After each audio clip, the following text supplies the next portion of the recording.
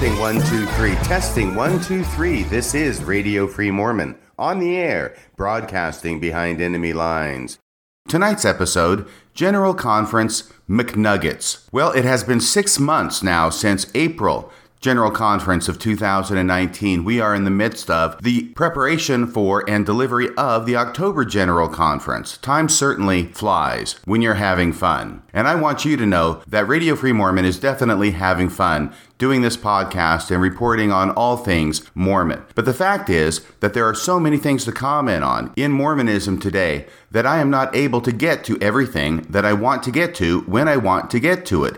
For example, I still have some items from the April General Conference that I want to talk about before it fades forever in the past. In my defense, I have done a couple of episodes dealing with talks from the April General Conference. One of those was titled, Why Are Mormons So Fake? And in that podcast, my intent was to do the podcast I want to do tonight, but I started with the first talk in the Saturday morning session of General Conference, which was given by the new apostle on the block, Elder Ulysses Suarez. My goal there was simply to make a few comments about his talk and then move on to a few other comments that I had on talks given by subsequent speakers. Not going into depth, but lightly touching upon points of interest that I found in different things that were said. But I found myself rapidly getting so involved in what Elder Suarez said and digging deeper and deeper that I ended up doing an entire podcast just on his talk alone. And once again, that podcast was titled, Why Are Mormons So Fake? My most recent podcast, Unanswered Prayers, dealt with two talks from the April General Conference, one from the morning session on Saturday and one from the afternoon session on Sunday. And once again, I managed to get myself way in deep on those talks, not only dealing with the words themselves, but also seeking to discover the meaning behind the words. And I threw in a couple of missionary stories of my own for good measure. The reason this podcast is titled General Conference McNuggets is because I fully intend to do this time what I meant to do before, which is just talk about the little McNuggets in General Conference without getting into depth.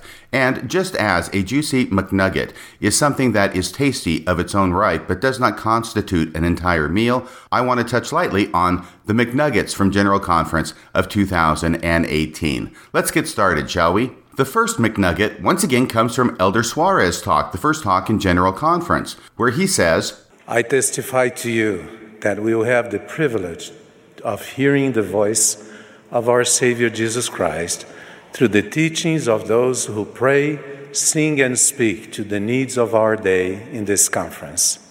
Okay, the first thing I want to mention is that Elder Suarez says that in that General Conference, we will have the privilege of hearing the voice of our Savior, Jesus Christ. Now, if you just left it at that, you might think that Jesus was going to pay a personal visit to General Conference at some time during the 10 hours of sessions that the people would be sitting through, and that would indeed be something worth listening to, something people would look forward to. Except that Elder Suarez immediately qualifies what he means by hearing the voice of our Savior, Jesus Christ, as meaning through the teachings of those who pray, sing, and speak to the needs of our day in this conference. So really, Jesus isn't going to show up. We're just going to be hearing the prophets, the elders, the choir sing and teach about Jesus Christ. But notice this, in Elder Suarez's view, hearing him talk, hearing other leaders talk, hearing the choir sing, is the same thing as hearing the voice of our Savior, Jesus Christ. Now, though he doesn't quote from Doctrine and Covenants section 18, this is likely a reference to what is taught there in that revelation, because there, the similar equation is made that hearing the voice of the servants of the Lord is the same as hearing the voice of Jesus. Starting in verse 33 of section 18, it says, And I, Jesus Christ, your Lord and your God, have spoken it.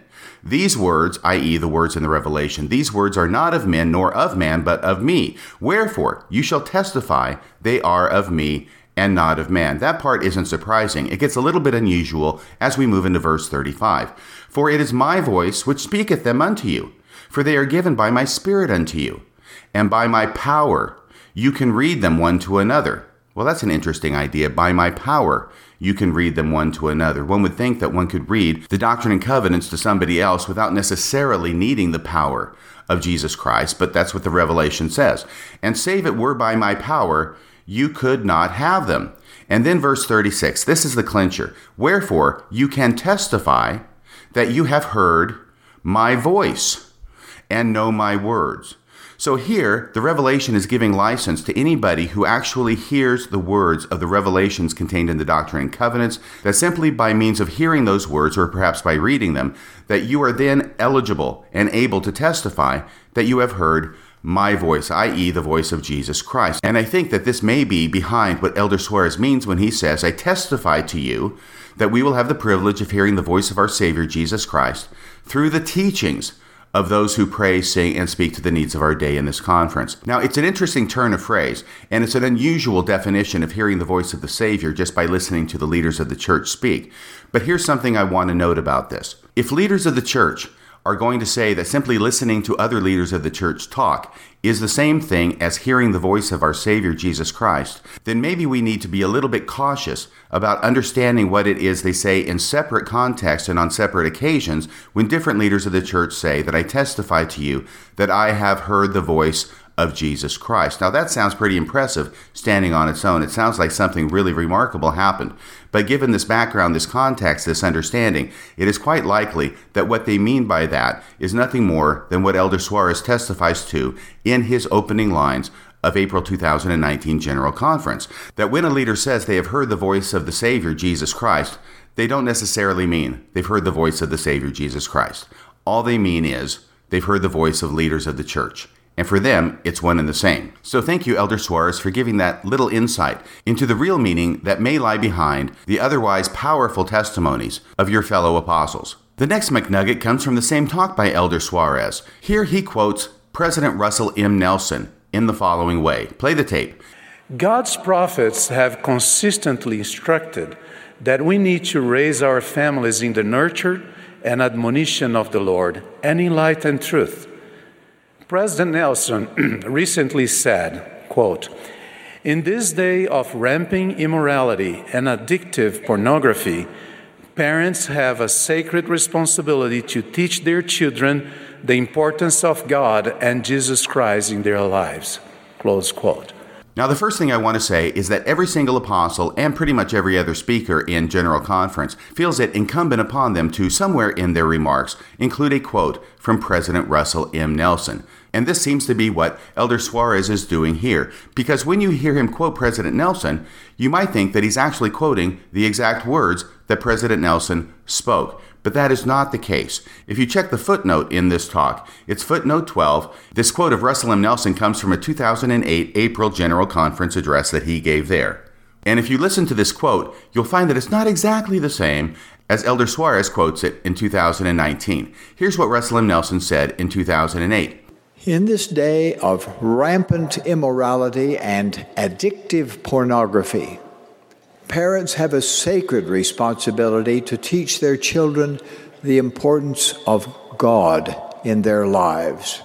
Did you notice a difference? In what Russell M. Nelson really said, he does not include the three words, "and Jesus Christ." Once again, he says, parents have a sacred responsibility to teach their children the importance of God in their lives. That's what he really said. But when Elder Suarez quotes it, he adds the words, "and Jesus Christ" after God. And this is how he quotes it. Parents have a sacred responsibility to teach their children the importance of God and Jesus Christ in their lives. Now, if you listen to Elder Suarez say that in General Conference, you will have no hint whatsoever that he is adding the words "and Jesus Christ" to the quote from President Nelson.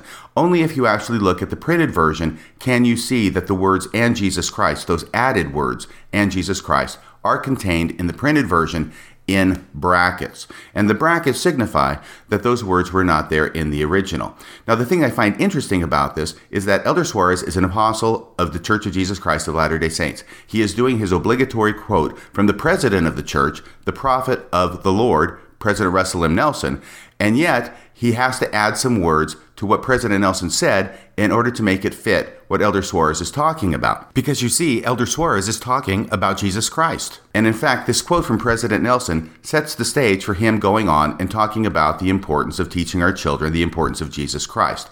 Well, if I'm going to put myself in Elder Suarez's mind for a minute, he is preparing for General Conference. He wants to talk about Jesus Christ. He knows he's got to shoehorn in a quote from President Nelson somewhere. He can't find a good quote that'll suit his purposes. He knows he has to quote him anyway, so he'll just add the words "and Jesus Christ" into what President Nelson originally said in order to make it fit the bill. Now, I'm not trying to make too big a thing out of this. I'm sure that President Nelson does actually believe in Jesus Christ. I'm sure President Nelson believes it's important to teach our children about Jesus Christ as well as God. And I do not imagine that President Nelson had a problem with Elder Suarez adding these additional words to the quote that President Nelson originally gave back in 2008. I just think it's interesting and actually somewhat humorous that an apostle of the Lord, because of his perceived need to include a quote from President Nelson and not finding one that says what he wants it to say, has to actually improve on the original quote from the president of the church in order to make it something he can use in his own General Conference address. But I'll stop picking on Elder Suarez now. Let's go to the next General Conference talk, in which I find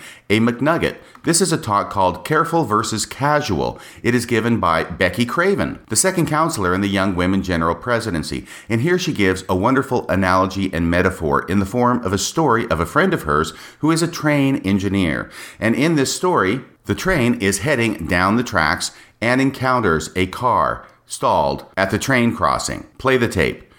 We have a dear friend who was a train engineer. One day while he was driving a train on his route, he spotted a car stopped on the track ahead of him. He quickly realized that the car was stuck and unable to cross the track. He immediately put the train in emergency mode, which engaged the brakes on each boxcar that extended 3/4 of a mile behind the engine, carrying a load of 6,500 tons. There was no physical chance that the train would be able to stop before it hit the car, which it did. Fortunately for the people in the car, they heard the warning of the train whistle and escaped from the car before the impact. As the engineer spoke with the investigating police officer, an angry woman approached them. She shouted that she had seen the whole incident and then testified that the engineer did not even try to swerve out of the way to miss the car. Okay, now of course, that's a funny thing to say. How can a train swerve out of its way to miss a car that's on the tracks? Well, it can't. It's going way too fast, it's got way too much momentum, it can't stop in time, and it obviously cannot leave the tracks to swerve around the car. I mean, it's a train, it runs on tracks, it's supposed to stay on the tracks. That's where trains are supposed to run, on the tracks. But now, Sister Craven makes the inevitable comparison between the train and us as members of the Church of Jesus Christ of Latter-day Saints, and even potentially the church itself in her following paragraph. Play the tape. Obviously, if the engineer had been able to swerve and leave the tracks to avoid an accident, he and his entire train would have been lost in a derailment, and the train's forward progress would have come to an abrupt stop. Fortunately for him, the rails of the tracks on which his train ran kept the wheels of the train snugly moving towards its destination, regardless of the obstacle in his way. Fortunately for us, we too are on a track, a covenant path we committed to when we were baptized as members of the Church of Jesus Christ of Latter-day Saints. Although we may encounter occasional obstacles along the way, this path will keep us moving towards our prized eternal destination if we stay firmly on it. Now, here's where I thought this analogy got interesting, because she kind of makes it explicit here, that the train is like the church. There may be a car stopped on the track in front of it, but this train, this church, is not going to stop. It can't leave the rails, it's got to stay on the rails, it's going to an important destination. And so any car on the tracks in front of it, whether it has people in it or whether the people can get out, that train is going to move through. This reminded me of Elder Bruce R. McConkey's talk from October 1984 General Conference called The Caravan Moves On. And there he likened the church not to a train, but to a caravan that's moving on to a destination. And there he talks about members of the church who fall by the wayside, and he says, what does it matter if a few barking dogs snap at the heels of the weary travelers? Or, listen to this, or that predators claim those few who fall by the way. The caravan moves on. The church is like a great caravan, organized, prepared, following an appointed course, with its captains of tens and captains of hundreds all in place. What does it matter if a few barking dogs snap at the heels of the weary travelers, or that predators claim those few who fall by the way. The caravan moves on. So in Elder McConkie's talk, which in its own way was a little bit extreme, it seemed to a number of people, he talks about those members of the church who fall by the way from the caravan, and what does it matter if predators claim those few who fall by the way? Well, Sister Craven out McConkie's McConkie on this one, because she's not talking about a few who fall by the way from the caravan. She talks about what happens if these people who fall away get in front of the caravan. They're not just by the side of it. The caravan isn't just moving on and leaving them behind. Instead, they are actually in front of the caravan. What does this caravan that is the church do in those situations? Well, now the caravan is not just a caravan, it is a train. It's moving fast, it's rolling strong, and it cannot leave the tracks to go around whoever might happen to be in front of them. So therefore, it's just going to plow straight through. I love this metaphor by Sister Craven, and the fact that it is given by a woman and yet somehow manages to be even more metaphorically violent than the talk given by Elder McConkie in 1984 tells me that the Young Women's General Presidency is in good hands. If there's somebody out there in front of the train, in front of the church, the correct course is to simply run over that person who is in your path. It isn't your fault. It is the covenant path that you are on. You can't veer from that covenant path any more than a train can veer off its tracks. And this talk by Sister Craven also put me in mind of a couple of parables from the New Testament. One was the parable of the Good Samaritan, who actually did stop his forward progress. He left the tracks that he was on, and he did so in order to help somebody by the side of the road. It also made me think of the parable of the lost sheep, where the shepherd leaves the 99 sheep to go look after the one that has gone astray. It appears that Jesus had a penchant for parables that talked about people stopping their forward momentum, leaving the track they were on in order to help people who needed help and those who had gone astray.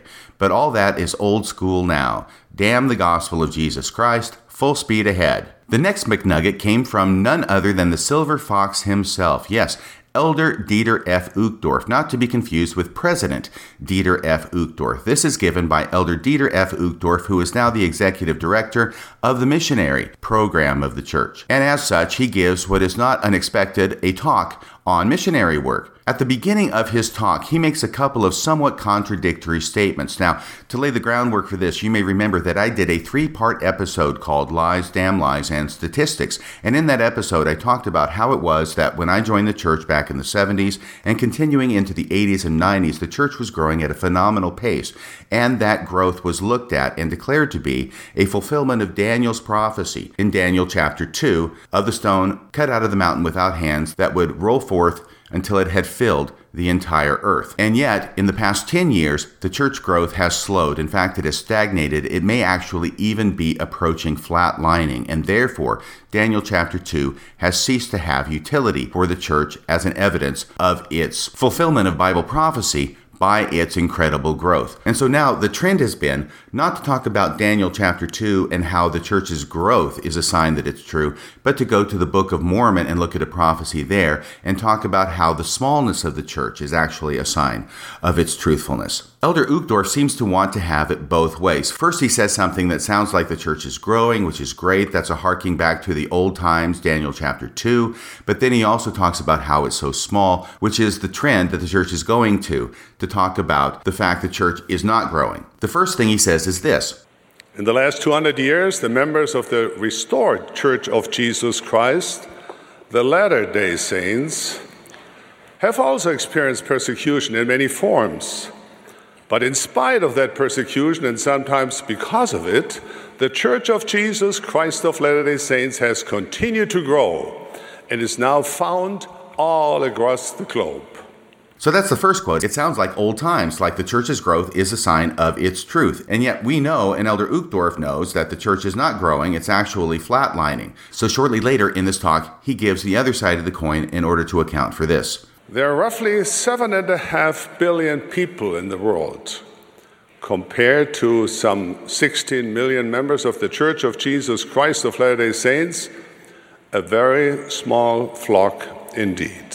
So now he talks about the fact that actually the church is very, very small. And there's a footnote here in the printed version, and that's footnote 1. If you go to footnote 1, you will find that it goes to the new prophecy in the Book of Mormon that now leaders of the church are starting to go to instead of Daniel chapter 2 from the Old Testament. That footnote goes to 1 Nephi chapter 14, verse 12. This is going to become a very popular and very much used scripture in future general conferences. And the first part of that verse says, "And it came to pass that I beheld the church of the Lamb of God, and its numbers were few, because of the wickedness and abomination of the whore who sat upon many waters." Okay, well, that's why they're few. But the main point of this passage that's being used by Elder Uchtdorf is the numbers of the church were few. And the only reason I spend this much time with this particular quote from Elder Uchtdorf is because I predicted, as part of that 3-part series of podcasts I did, that this trend would continue and that we would start seeing repeated references in General Conference to the smallness of the membership of the church going forward, as opposed to the prior quotes that we had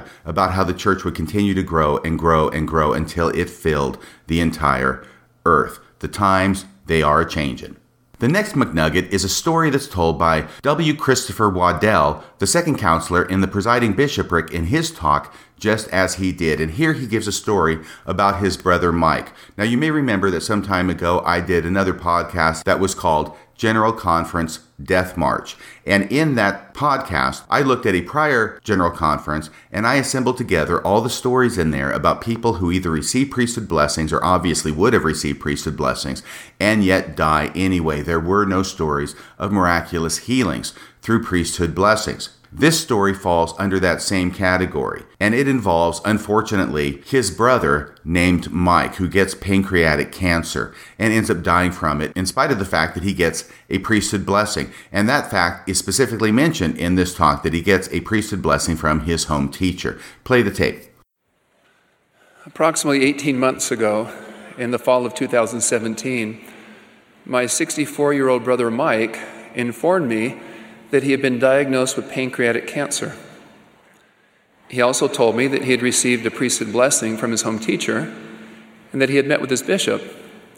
Now, we would expect that if the priesthood power is real and it really has the power to heal people through administrations such as Mike received from his home teacher, that the rest of the story would be, and Mike was healed miraculously from his pancreatic cancer. But that's not the case. And unfortunately, this is more and more what we have been led to expect in General Conference. We will have stories about people who get sick, who get priesthood blessings, and who die anyway. And this is going to be another one of these stories. Now, this story is made just a little bit more interesting because the speaker's brother, Mike, had been inactive in the church for about 50 years. And through getting cancer and through approaching the end of his life, he ends up becoming reactivated in the church. He ends up becoming rebaptized, apparently. He gets his patriarchal blessing, and he receives the Melchizedek priesthood shortly before he passes away. In early December of last year, following months of procedures, Mike decided to stop the cancer treatments, which were causing severe side effects, and just to let nature take its course.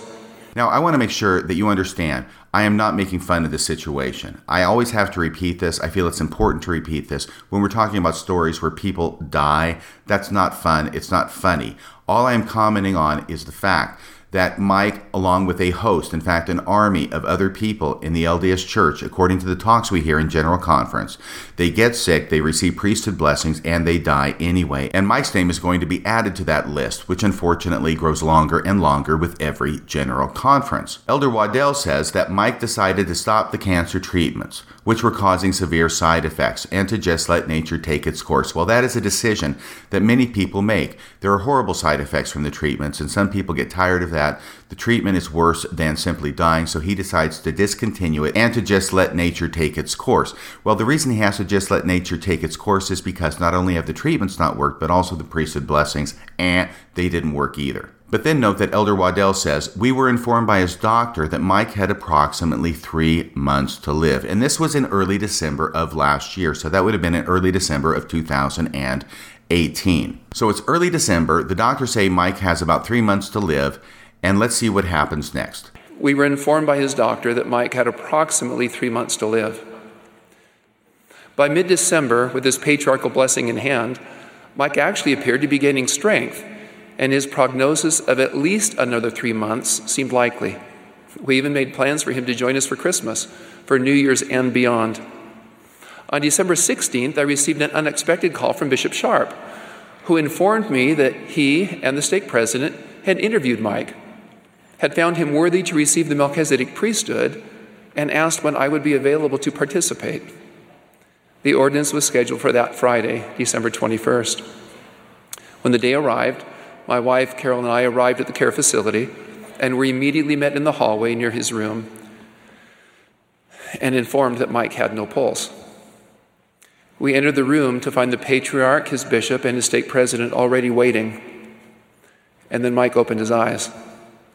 He recognized me and acknowledged that he could hear me and was ready to receive the priesthood. 50 years after Mike had been ordained a priest in the Aaronic priesthood, I had the privilege, assisted by his local leaders, to confer the Melchizedek priesthood and ordain my brother to the office of elder. 5 hours later, Mike passed away, crossing the veil to meet our parents as a holder of the Melchizedek priesthood. All right, so this is a touching story. It's not something to be made light of. Mike does pass away, but notice the timing of this. This is what I find interesting. By the beginning of December, the doctors are saying that Mike has about 3 months to live, and that would be through December, into January, and through the end of February of the following year. And yet, Mike doesn't even make it to Christmas before he passes away. Fortunately, he passed away only shortly, 5 hours after receiving the Melchizedek priesthood. But in the context of Mike receiving a priesthood blessing from his home teacher, and come on, let's face it, he got a lot more priesthood blessings than just that one. He got lots of priesthood blessings from different members of the church, including from his brother, who is a general authority in the church. None of them worked. But not only do they not work, Mike actually ends up dying way before what even the doctors predicted. They predict 3 months. Mike passes away less than a month after the doctors have made that prediction. So here's the moral for the story. If you get sick, if you are in a hospital, if you have been diagnosed with a terminal illness, the last thing you want to do is get a priesthood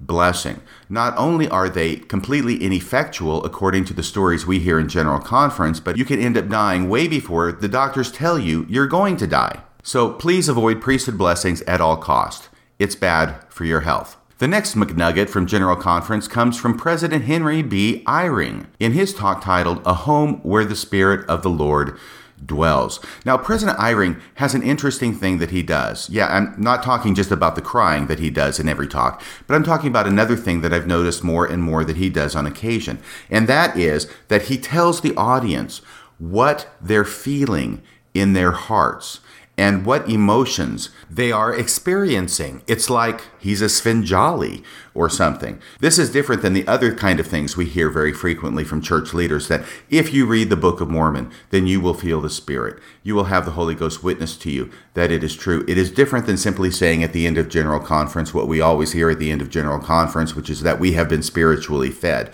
That's a form of it. But President Eyring takes it a step further and actually tells you what it is that you are feeling in your heart. In this particular talk, he also says what the people were feeling in their hearts who were present in April of 1830 on the day the church was organized. Play the tape.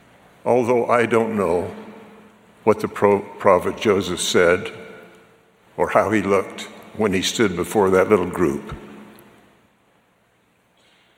but I know what those people with faith in Jesus Christ felt.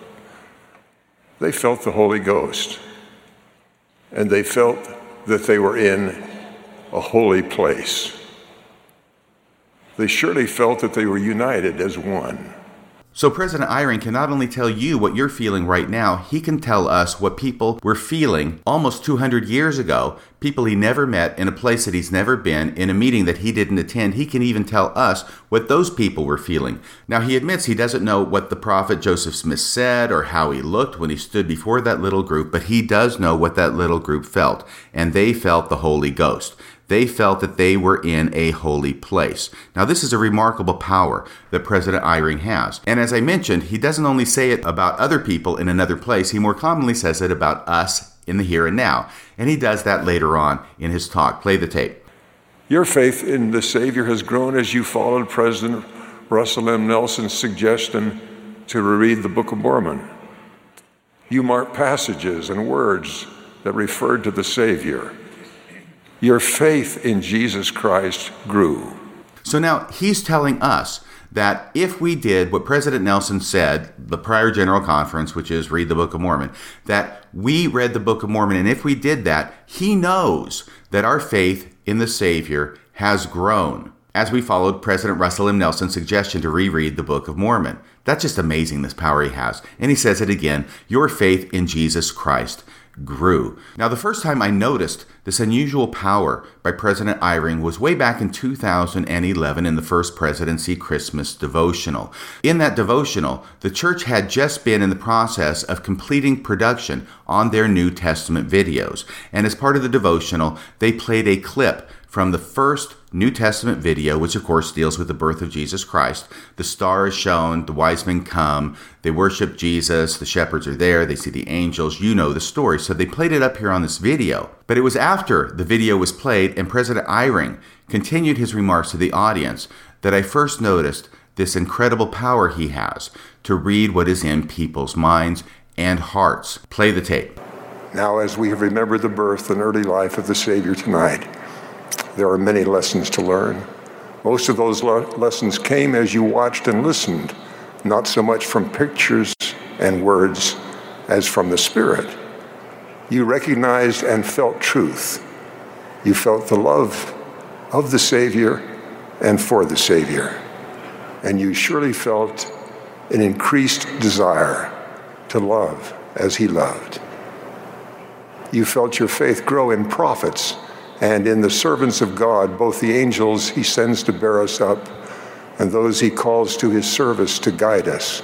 So that was the first time that I noticed that President Eyring is a mind reader. The force is strong in this one. I don't know if he will continue to display this power in this General Conference in October of 2019, but keep your eyes peeled, because he does do it from time to time, and every time he does it, I am amazed. I also understand that after conference is over, President Eyring will be available to perform at children's birthday parties and bar mitzvahs. The next General Conference McNugget comes from Elder Matthias Held of the 70. That's Matthias Held, H-E-L-D.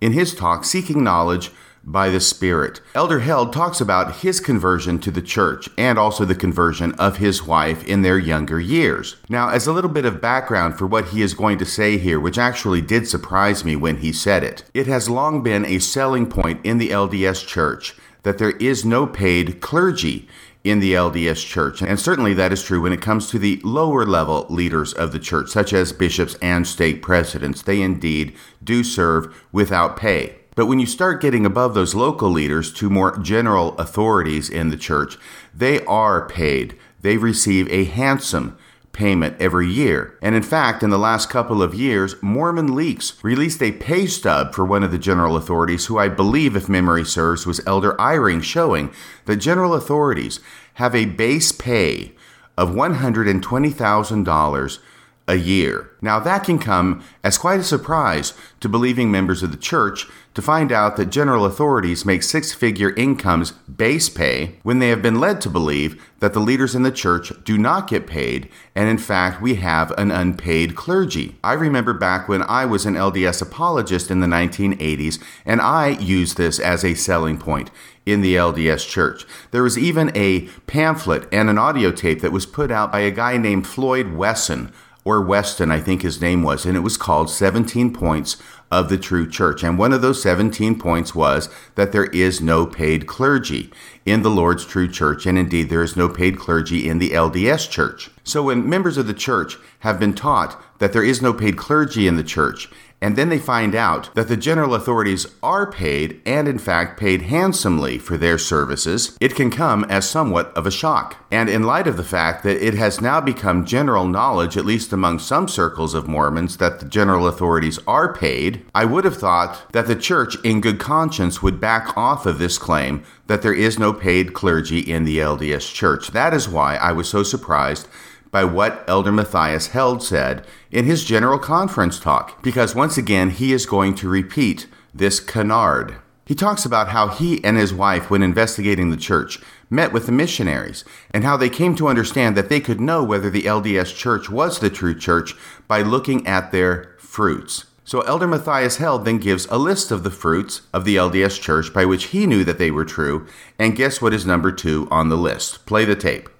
But how could we know if what the missionaries were telling us about the Book of Mormon, about Joseph Smith, and about the plan of salvation was actually all true?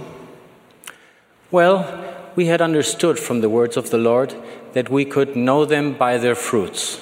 So, in a very systematic manner, we started examining the church by looking for those fruits with the eyes of our very rational minds. What did we see? Well, we saw friendly and happy people and wonderful families who understood that we are meant to feel joy in this life and not just suffering and misery. Okay, drum roll please, because here comes point number 2. Are you ready? Play the tape. A church that does not have a paid clergy, but one in which members themselves accept assignments and responsibilities. Stop the tape. So number 2 on the list of signs that the LDS Church is true is that the church does not have a paid clergy. This false claim has not been retired by the LDS Church, but continues to be put forward by the LDS Church in General Conference April 2019 as one of the signs that it is the true church. Now, some people think that the fact that the top leaders of the church, the apostles of the Lord Jesus Christ, making 6 figures base salary a year, is not really consistent with their high and holy calling, and perhaps they should not be drawing down that kind of money from the tithing paid by the members of the church, including the poorest members of the church, especially when these gentlemen have usually retired into church service from a successful business or law practice and can probably support themselves without any additional funds coming to them by way of salary, or as President Hinckley called it, a modest stipend. Other people look at this differently and say, well, these were very successful men in business and therefore they are actually taking a huge cut in pay, going down to $120,000 a year base salary. So therefore, it's okay for them to have this salary paid to them. They see no problem with it, whichever side of that argument you fall on. The problem is that the church continues to promote the false idea that they are not paid, that the general authorities of the church are not paid. And here we have Elder Matthias Held of the Quorum of the 70 repeating that false teaching. And I suppose the only thing that makes it more surprising to me is that this is not just a member of the church like I was back in the 1980s, blindly repeating what I was told in ignorance of the real facts. This is Elder Matthias Held, who himself is a member of the 70, and therefore who himself is drawing down a 6-figure salary from the church. He is being paid. He knows the clergy gets paid at the top levels of the LDS Church, and he is one of the clergy who gets paid by the LDS Church. And yet he is still saying to the members of the church that the LDS Church has no paid clergy. That's what I find unusual about this particular talk. It seems that the LDS Church is bound and determined to continue teaching things that are false and things that they know are false because it sounds good, and so who cares what the facts really are? The next General Conference McNugget comes from Elder David P. Homer in his talk, Hearing His Voice. Another common theme that is popping up more and more in every General Conference, it's usually mentioned at least once, if not more in every General Conference, is the idea that we need to be really, really careful about where we're getting our information. The idea is to warn us about getting our information from sources other than the Church of Jesus Christ of Latter-day Saints and its leaders. The reason this is becoming more and more commonly heard in General Conference is because more and more people are finding out the truth about the church through sources other than the correlated church curriculum. Let's listen to how Elder Homer gives his version of this warning. Play the tape. We live in a world with many voices seeking our attention. With all the breaking news, tweets, blogs, podcasts, and compelling advice from Alexa, Siri, and others, we can find it difficult to know which voices to trust. Sometimes we crowdsource guidance in our lives, thinking the majority will provide the best source of truth. Other times we halt between 2 opinions, choosing to be neither cold nor hot. Still other times we follow what is convenient, focus on a single voice or issue to guide us, or rely exclusively upon our own ability to think. While each of these approaches can be helpful, experience teaches that they are not always reliable. What is popular is not always what is best. Halting between two opinions brings no direction. Convenience rarely leads to things that matter. Fixation on a single voice or issue can impair our ability to see, and relying solely upon our own thinking can lead us into a hyper-intellectual stupor of thought. If we are not careful, the wrong voices can draw us away from the gospel center to places where faith is difficult to sustain, and we find little more than emptiness, bitterness, and dissatisfaction. So you can see the point that Elder Homer is driving at, is to warn us about getting our information from sources other than church leaders and to focus on what they have to say. And I'm sure that Elder Homer would agree with the principle that we should follow the prophet, that we should focus on what President Russell M. Nelson has to say. And yet twice in the sound clip I just played for you from his talk, he warns against listening exclusively to one voice. The first time he says, still other times we follow what is convenient, focus on a single voice or issue to guide us. And the second time he says, fixation on a single voice or issue can impair our ability to see. Now, I think that that is true as a general principle, and I would extend it to listening to a single voice, even if that single voice happens to be the guy who's the president of the LDS Church. I'm sure Elder Homer would not apply this general principle to that specific situation. In fact, that is the one specific situation to which this general principle would not apply in Elder Homer's opinion, I presume. But nevertheless, I think we get the gist of the warning that Elder Homer is giving us, which is that we should not listen or trust any voices other than the voice of church leaders. Any other sources, any other voices are unreliable. Those other voices are the wrong voices that he refers to when he says, if we are not careful, the wrong voices can draw us away from the gospel center to places where faith is difficult to sustain, and we find little more than emptiness, bitterness, and dissatisfaction. Well, that's the poisoning the water technique. If you get drawn away from the gospel, there is no happiness there. There is no good life there. There is no contentment there. Instead, there is only emptiness, bitterness, and dissatisfaction. Somebody's poisoned the water hole. Now, the next General Conference McNugget comes from the same talk by Elder Homer, and once again, it deals with a story of somebody who dies. It is a member of the church. It is a person who has illness, who has ailments, who has difficulties with mind and body, who receives priesthood blessings, and yet never gets healed. And I should modify that because it appears that this person who is Elder Homer's brother, this is another story about a brother who gets priesthood blessings and yet is not healed. He doesn't die from his ailments. Apparently he gets killed in an automobile accident. Let's listen to Elder Homer tell this faith-promoting story in his own words. Nearly a year ago, we lost my older brother in a tragic automobile accident. John's early years were full of promise and accomplishment.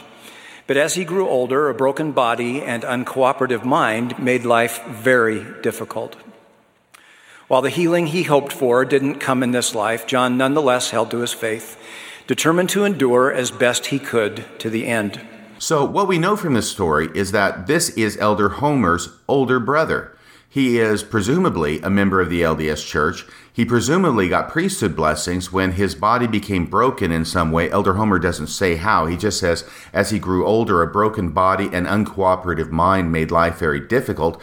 But his body was broken in some way. His mind became uncooperative in some way. And I think we can presume with fairness that he received numerous priesthood blessings, but apparently none of those blessings helped. Because Elder Homer tells us, while the healing he hoped for didn't come in this life, John nonetheless held to his faith, determined to endure as best he could to the end. So once again, we have a story of priesthood blessings and hope and prayer and faith that ends up doing absolutely nothing when it comes to healing a faithful member of a broken body and an uncooperative mind. Priesthood blessings will not only not heal you from physical problems, they will also not help you with mental problems. That's the lesson from this story. And once again, we are seeing that in the April 2019 General Conference, we are once again racking up story after story of people who receive priesthood blessings and yet who are not healed. Elder Homer's brother John was not healed of whatever it was that ailed him.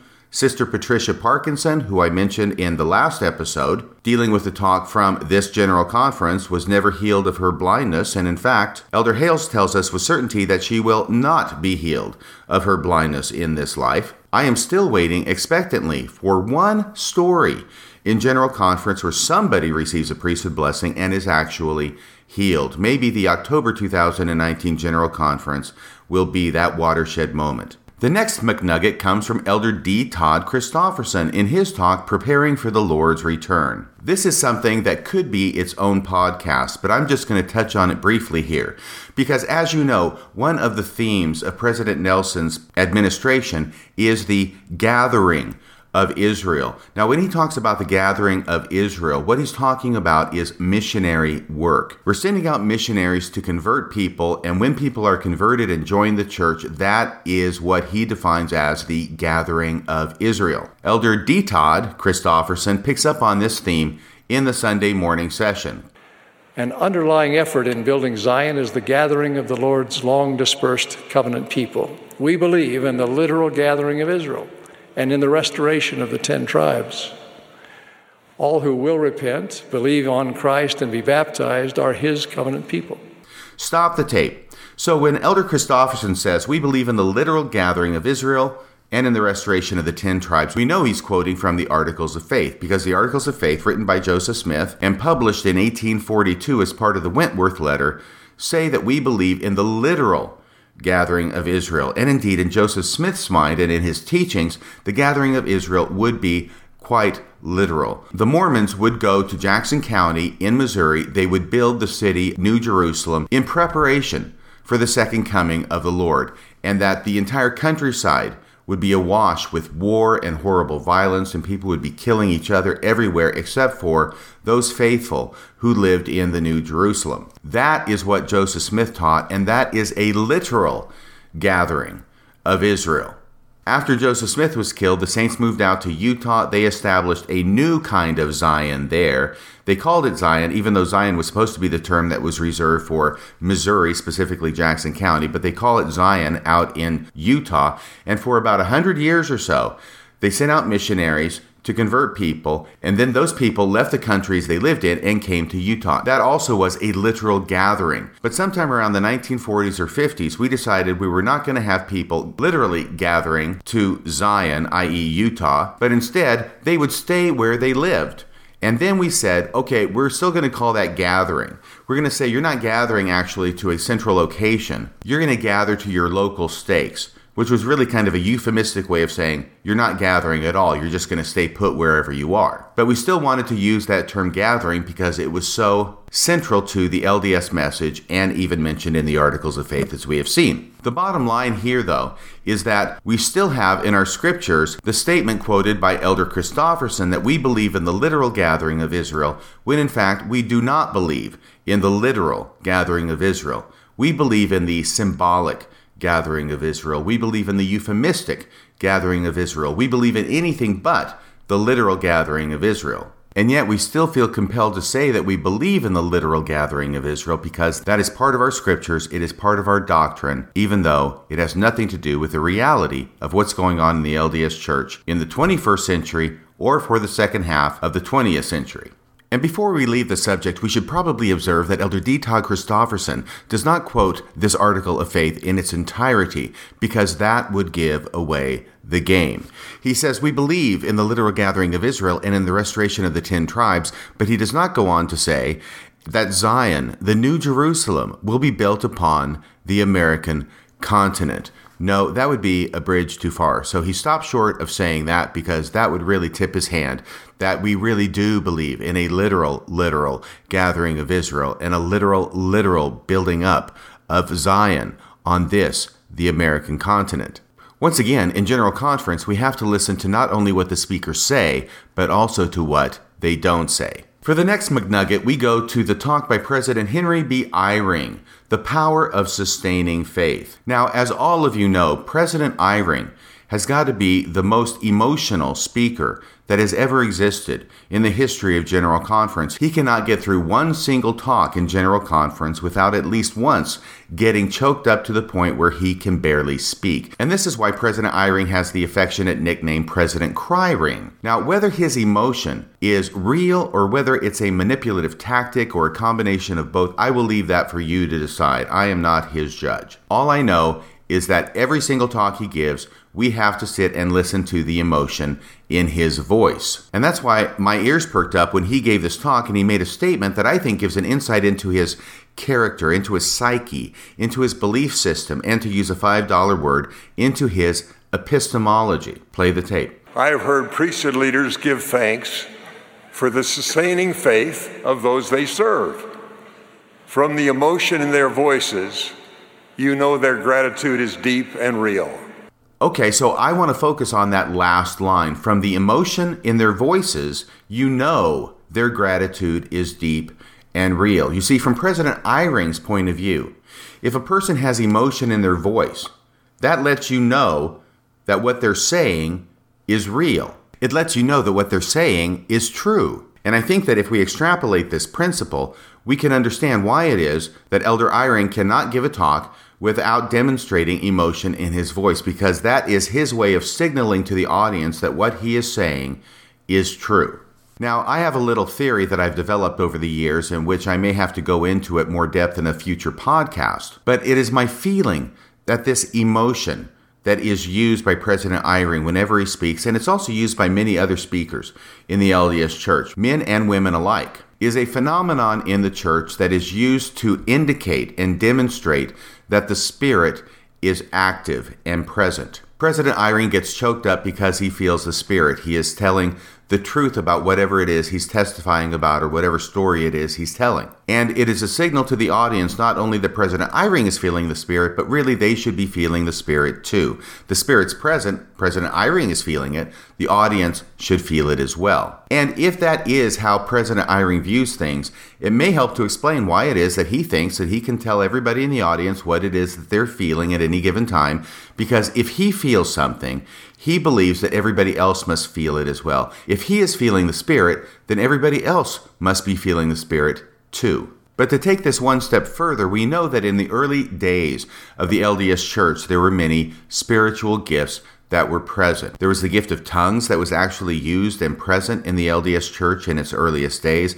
There was the gift of prophecy, gift of revelation, gift of translation, gift of healing. All the spiritual gifts that are related in the New Testament were reported in the early days of the LDS Church, and indeed that was a sign that it was the true church. And furthermore, it was a sign that the Spirit was present and active in the LDS Church. But over time, those spiritual gifts have faded away into nothingness. There is no more revelation. There is no more prophecy. There is no more healing. As I think all these stories from General Conference are demonstrating, there are no more miracles in the church. In other words, the presence of the Spirit is no more manifested as being present in the church through the gifts of the Spirit, through the miracles being performed for the prophecies, revelations, etc. And therefore, a different mechanism has developed in the LDS Church to signify that the Spirit is present. We no longer have the gifts of the Spirit, and therefore we have emotional speaking. It is this emotional speaking, which is epitomized by President Eyring, that now is the new indication and sign that the Spirit is present in the LDS Church, and this emotional speaking has now taken the place of the manifestation of the gifts of the Spirit. That's my theory anyway. I don't know that I could prove it conclusively, but it does seem to be supported by the evidence. The next McNugget from General Conference comes later in the same talk by President Eyring, because President Eyring, if you pay attention closely to what he says, you'll notice that not only does he cry in every talk, he also has certain themes that he likes to revisit with some regularity. And one of those themes is the idea that whenever you get a calling, whether it's from your bishop, whether it's from your stake president, whether it's from a general authority, you accept that calling. That calling is coming from God. And it doesn't make any difference if it's an inconvenient calling, if you feel inadequate, if you've got other things you've got to do, if you've got kids you've got to take care of, if it doesn't fit into your schedule. You take that calling because God knows what you need better than you know what you need. And God is inspiring the leader to extend to you that calling. Therefore, you are duty bound to accept it. President Eyring has talked about this in previous conferences. Now, the other side of that message is that God calls all of the leaders in the church, whether it's the president of the church or the apostles or the general authorities or even presidents of the missionary training center or stake presidents or bishops or their counselors, all the way down the line. Everybody who receives a calling in the church has received that calling from God, and therefore we as members are duty-bound to sustain them, to support them, to go along with whatever it is they say, to do whatever it is they say to do, because God has called them, and therefore whatever they're telling us to do is what God wants us to do. In this particular talk from April 2019 General Conference, President Henry Eyring revisits this theme, and he really lays it on thick here. Listen to what he has to say. Play the tape. You choose whether to sustain all whom the Lord calls, in whatever the Lord has called them.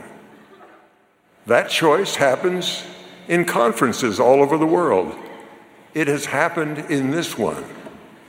In such meetings, names of men and women, servants of God, are read, and you are invited to raise your hand to sustain. You can withhold your sustaining vote, or you can pledge your sustaining faith. By raising your hand to sustain, you make a promise. You make a promise with God, whose servants these are, that you will sustain them. Now, these are imperfect human beings, as are you. Keeping your promises will take unshakable faith that the Lord called them. Keeping those promises will also bring eternal happiness. Not keeping them will bring sorrow to you and to those you love, and even losses beyond your power to imagine. So here in the context of this talk, he's actually restricting his comments specifically to the general authorities of the church and the ones who are named and sustained by the members of the church in General Conference. So this is very self-serving on his part. In other talks, he has talked about bishops and stake presidents. Here, he is focusing on the general authorities, including himself. He says that when you raise your hand to sustain them, but obviously he's included in the leaders of the church. He is the second counselor in the first presidency, after all. But he says, when you sustain us, you make a promise with God, whose servants these are. I'm his servant. All of us up here, including me, all of us sitting up here in the big, high-backed, red velvet, cushy seats are God's servants. And you make a promise with God to sustain us. Now, if you do sustain us, and he says, it'll take unshakable faith to sustain us because we're imperfect in everything. But if you keep those promises, i.e. your promise to sustain us and do whatever it is we tell you to do and believe whatever it is we tell you to believe, you will have eternal happiness. And if you don't keep those promises, in other words, if you don't believe everything we tell you to believe and do everything we tell you to do, well, that's not going to be so good for you. Then that will bring sorrow to you and to those you love. Boy, laying on the guilt a little bit thick there, President Eyring. And even, there's more than that. It's even worse than that. And even losses beyond your power to imagine. So it's unimaginable losses unless you do everything we tell you to do and believe everything we tell you to believe. Yes, sir, I crack a sharp salute to you, President Eyring. Sometimes President Eyring speaks with such emotion and in such a meek and demure voice. He has this kind of very soft, gentle, and even somewhat effeminate presentation. It is easy to lose sight of how black and white and uncompromising and my way or the highway kinds of words and statements and messages that he is actually giving. The final folly we're going to talk about is from President Dallin H. Oaks, first counselor in the first presidency, in his talk, Where Will This Lead? Now, in this talk, he tells a story. It's a story about a squirrel and a dog and a bunch of students hanging around on a beautiful college campus on a lovely afternoon. Play the tape. The setting was a beautiful college campus. A crowd of young students were seated on the grass. The speaker, who described this circumstance, said they were watching a handsome tree squirrel with a large bushy tail playing around the base of a beautiful hardwood tree. Sometimes it was on the ground, sometimes up and down and around the trunk. But why would that familiar sight attract a crowd of students? Stretched out prone on the grass nearby was an Irish setter. He was the object of the students' interest, and the squirrel was the object of his. Each time the squirrel was momentarily out of sight circling the tree, the setter would quietly creep forward a few inches and then resume his apparently indifferent posture. This was what held the students' interest. Silent and immobile, their eyes were riveted on the event whose outcome was increasingly obvious. Finally, the setter was close enough to bound at the squirrel and catch it in his mouth. A gasp of horror arose, and the crowd of students surged forward and wrested the little animal away from the dog. But it was too late. The squirrel was dead.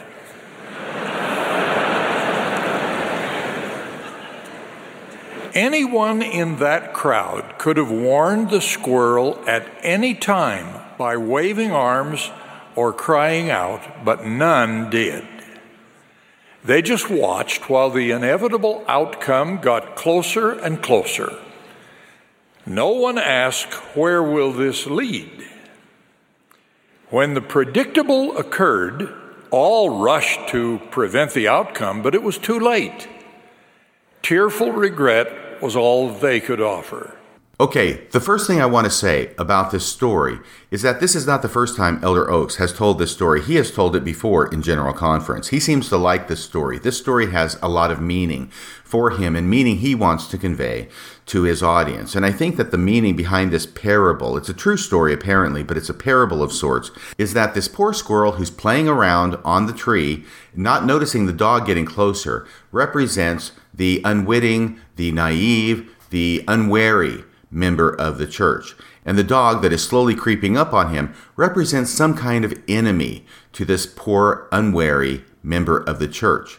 Now, all the students are sitting around. They're not saying anything. They're just watching. And finally, the dog, the enemy to the member of the church, ends up grabbing it in its jaws and killing it. Well, Elder Oaks wants to distinguish himself and the leaders of the church from these poor idiot students sitting around and doing nothing except watching what's going on. Even though they know there's danger, they're not saying anything to warn the squirrel, and therefore the squirrel gets killed.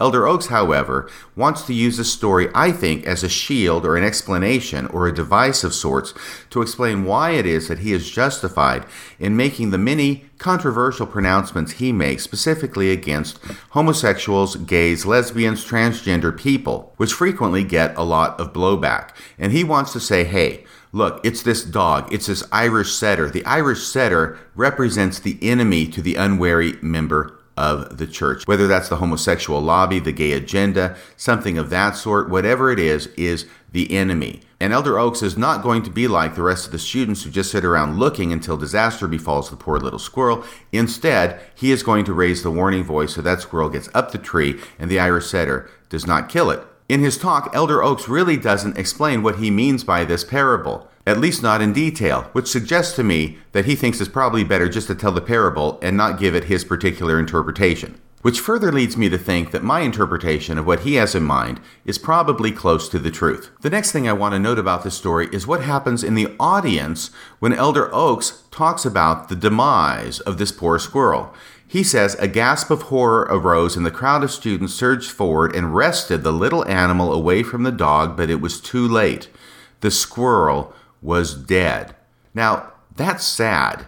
That's tragic. That's unfortunate. It's not the end of the world. Well, I mean, it was for the squirrel, but it's not something that I find humorous or funny. It's not something I would laugh at, which is why I was surprised to hear that when Elder Oaks tells the story and says the squirrel was dead, there is a huge roar of laughter from the audience. Play the tape again. A gasp of horror arose, and the crowd of students surged forward and wrested the little animal away from the dog. But it was too late. The squirrel was dead.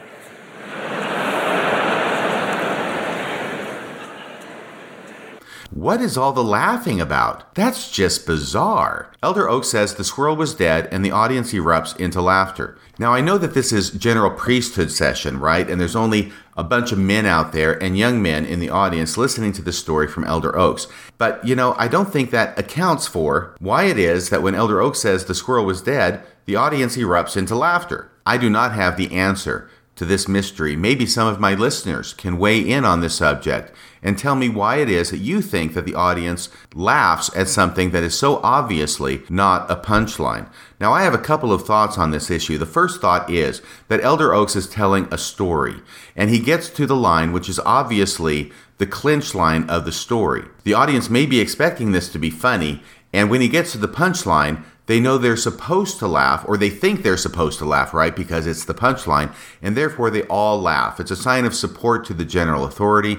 It's a way of schmoozing up to him because now he is so funny because he's an apostle, and anything he says is going to be funny if he thinks it's supposed to be funny. I once knew an attorney about 20 years ago who became a judge, a local judge, and I remember he told me after he was elected, it's great being a judge because now every joke I tell is super funny and everybody laughs at it. So of course what he's saying is it doesn't make any difference whether his joke is funny or not. People will laugh because he's the judge, and they laugh in deference to the fact he's the judge, not in deference to the humor or non-humor of his joke. They will laugh at his jokes even if the jokes aren't funny. So we may be seeing some of that here. Here we've got President Oaks telling a joke. It's not funny, but everybody laughs anyway because they think they're supposed to, and it ends up with this strange situation where the audience laughs at a squirrel dying. This kind of inappropriate laughter occurs from time to time in General Conference. A while back, I did an episode in which I played a story told by President Eyring about his visiting an elderly friend who was sick with cancer. Once again, he's going to get a priesthood blessing. Once again, he's going to die, right? We all know what's going to happen. But President Eyring comes over to his house, and he sees this older man who is lying on his bed. He's bedridden, basically. And he is dressed in his tie, in his shirt, in his suit. He's got his shoes on. He's laying on his bed. He's waiting for President Eyring to come over and give him a blessing. President Eyring sees him on the bed, and he says, "Why are you completely dressed up and lying on your bed?" And the man says to him, "Because once you bless me, I'm going to arise from my bed and walk." Now that is a demonstration of great faith on the part of this man.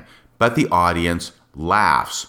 It's inappropriate laughter, and yet they understand the joke. The joke is, there is no healing power from President Eyring. There is no priesthood power that's going to heal this man and allow him to get up and walk like happened in the New Testament, apparently. But he's going to die anyway, and in fact, he did receive the priesthood blessing from Elder Eyring, and he died right on schedule. As I've said before, about the scariest thing you could possibly see if you are suffering from a serious illness is President Eyring standing in your doorway and getting the consecrated oil vial out of his pocket.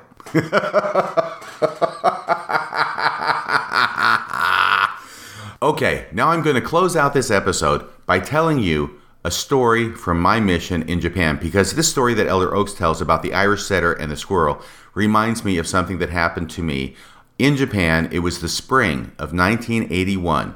I have told this story to basically nobody in my entire life, and I will let you guess as to why it is that I have kept it under wraps, but I'm going to reveal it here now for the first time, and even though I probably will not, repeat, not get choked up as I tell it, you can know anyway that it's completely true.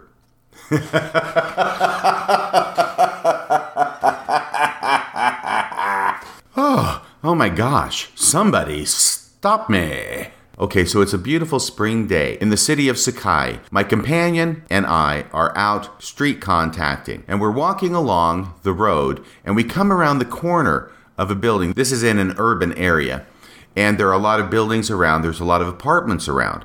And we walk around this corner, and we come upon one of the strangest things that I have ever seen. It is like a tableau. It's like everything has stopped. Time has stood still. And there's a number of people, maybe 20, 30 people, who are outside, but they are all standing stock still. Whatever it was they were doing, wherever it was they were going, they have frozen in time, and they have all turned, and they are all staring at the very same thing. And what they're staring at is the front doors of a large apartment complex. So I follow their line of sight, and I'm looking at the front doors of this apartment complex. And here's what's going on there. There are two doors to this front lobby. They are both glass doors, so you can see through the glass doors to what's on the other side of the doors. Just outside these front doors are two dogs. There's one that's a smaller dog, and it's on a leash. And then there is a huge, black, massive dog that is not on a leash. This is the biggest dog I have ever seen in Japan. It was a very big dog.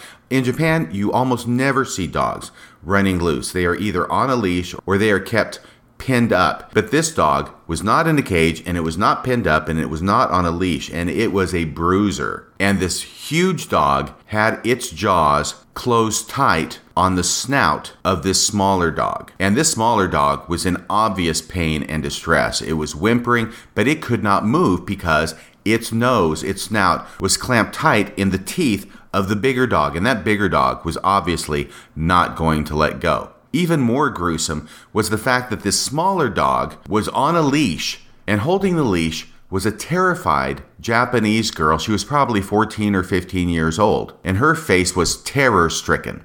Now let me see if I can describe to you exactly what was going on. It was very easy to see. It's a little bit more difficult to describe in words.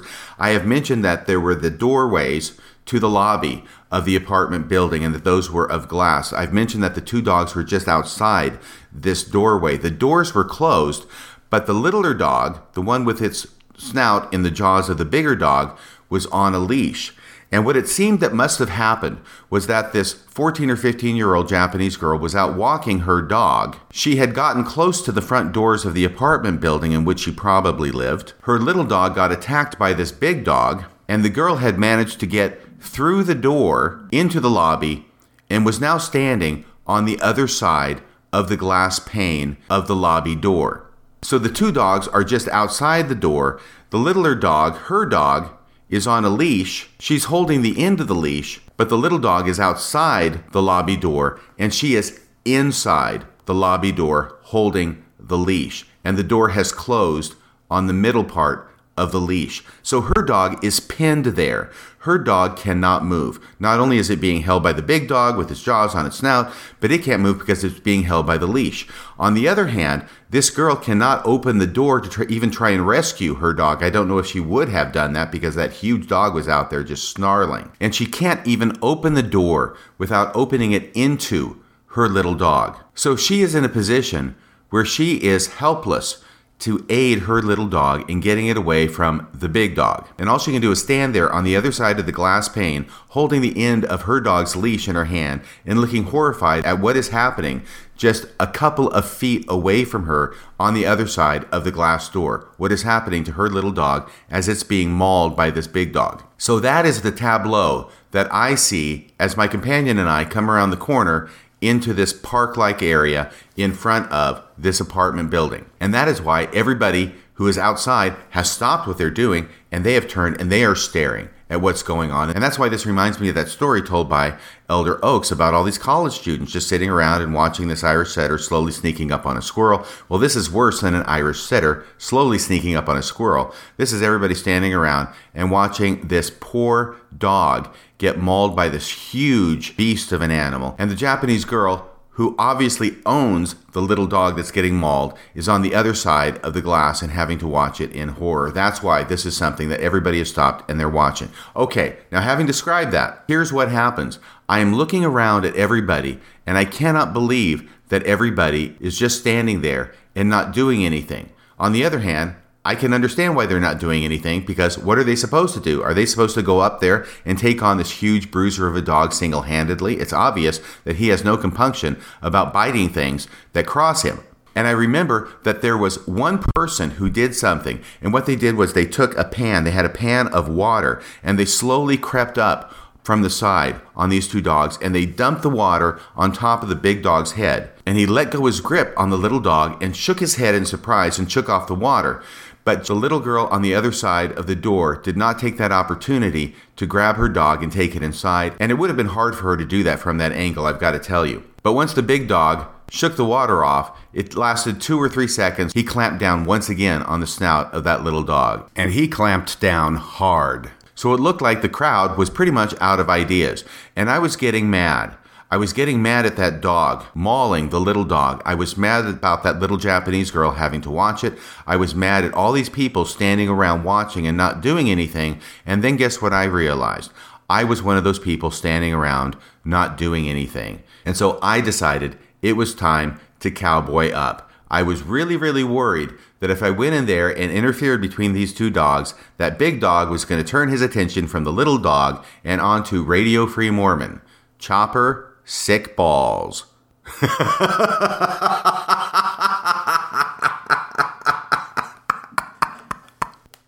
But my anger overrode my fear, and I told my companion, "You stay here." I walked with long strides across the lawn and up to the front door and right where that big dog had that little dog in its jaws. Now, I want to tell you that by this time, I did not have the plastic shoes that I originally went to Japan with. Instead, in the meantime, I had a friend from the States send me a pair of decent shoes. These were big shoes. These were walking shoes. These were technically Red Wing shoes that were worn by postal workers in the United States.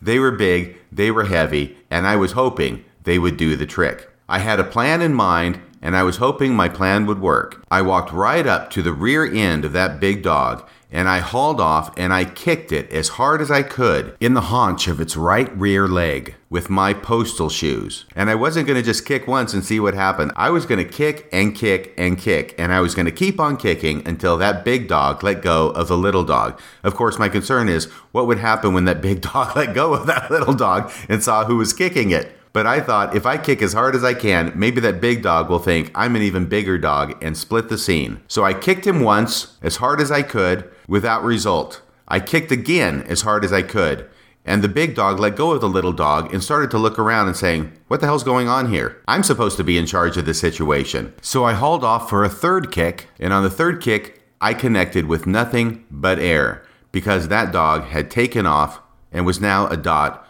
on the horizon. So, in the aftermath, the little dog, who had a very bloody snout, gave me a somewhat grateful look. The little Japanese girl on the other side of the glass door opened the glass door and hauled her dog inside, and everybody else who had been watching turned and apparently went their way and went on with whatever it was they were doing. So, that is my story from my mission in Japan, the story that I think of when Elder Oaks tells the story about the Irish setter and the dead squirrel. Well, that's about all the time we have tonight. I hope you've enjoyed this story from my mission, and I hope you've enjoyed the various tasty McNuggets that we've talked about from General Conference April 2019. That's about all for tonight. Until next time, this is Radio Free Mormon, signing off the air.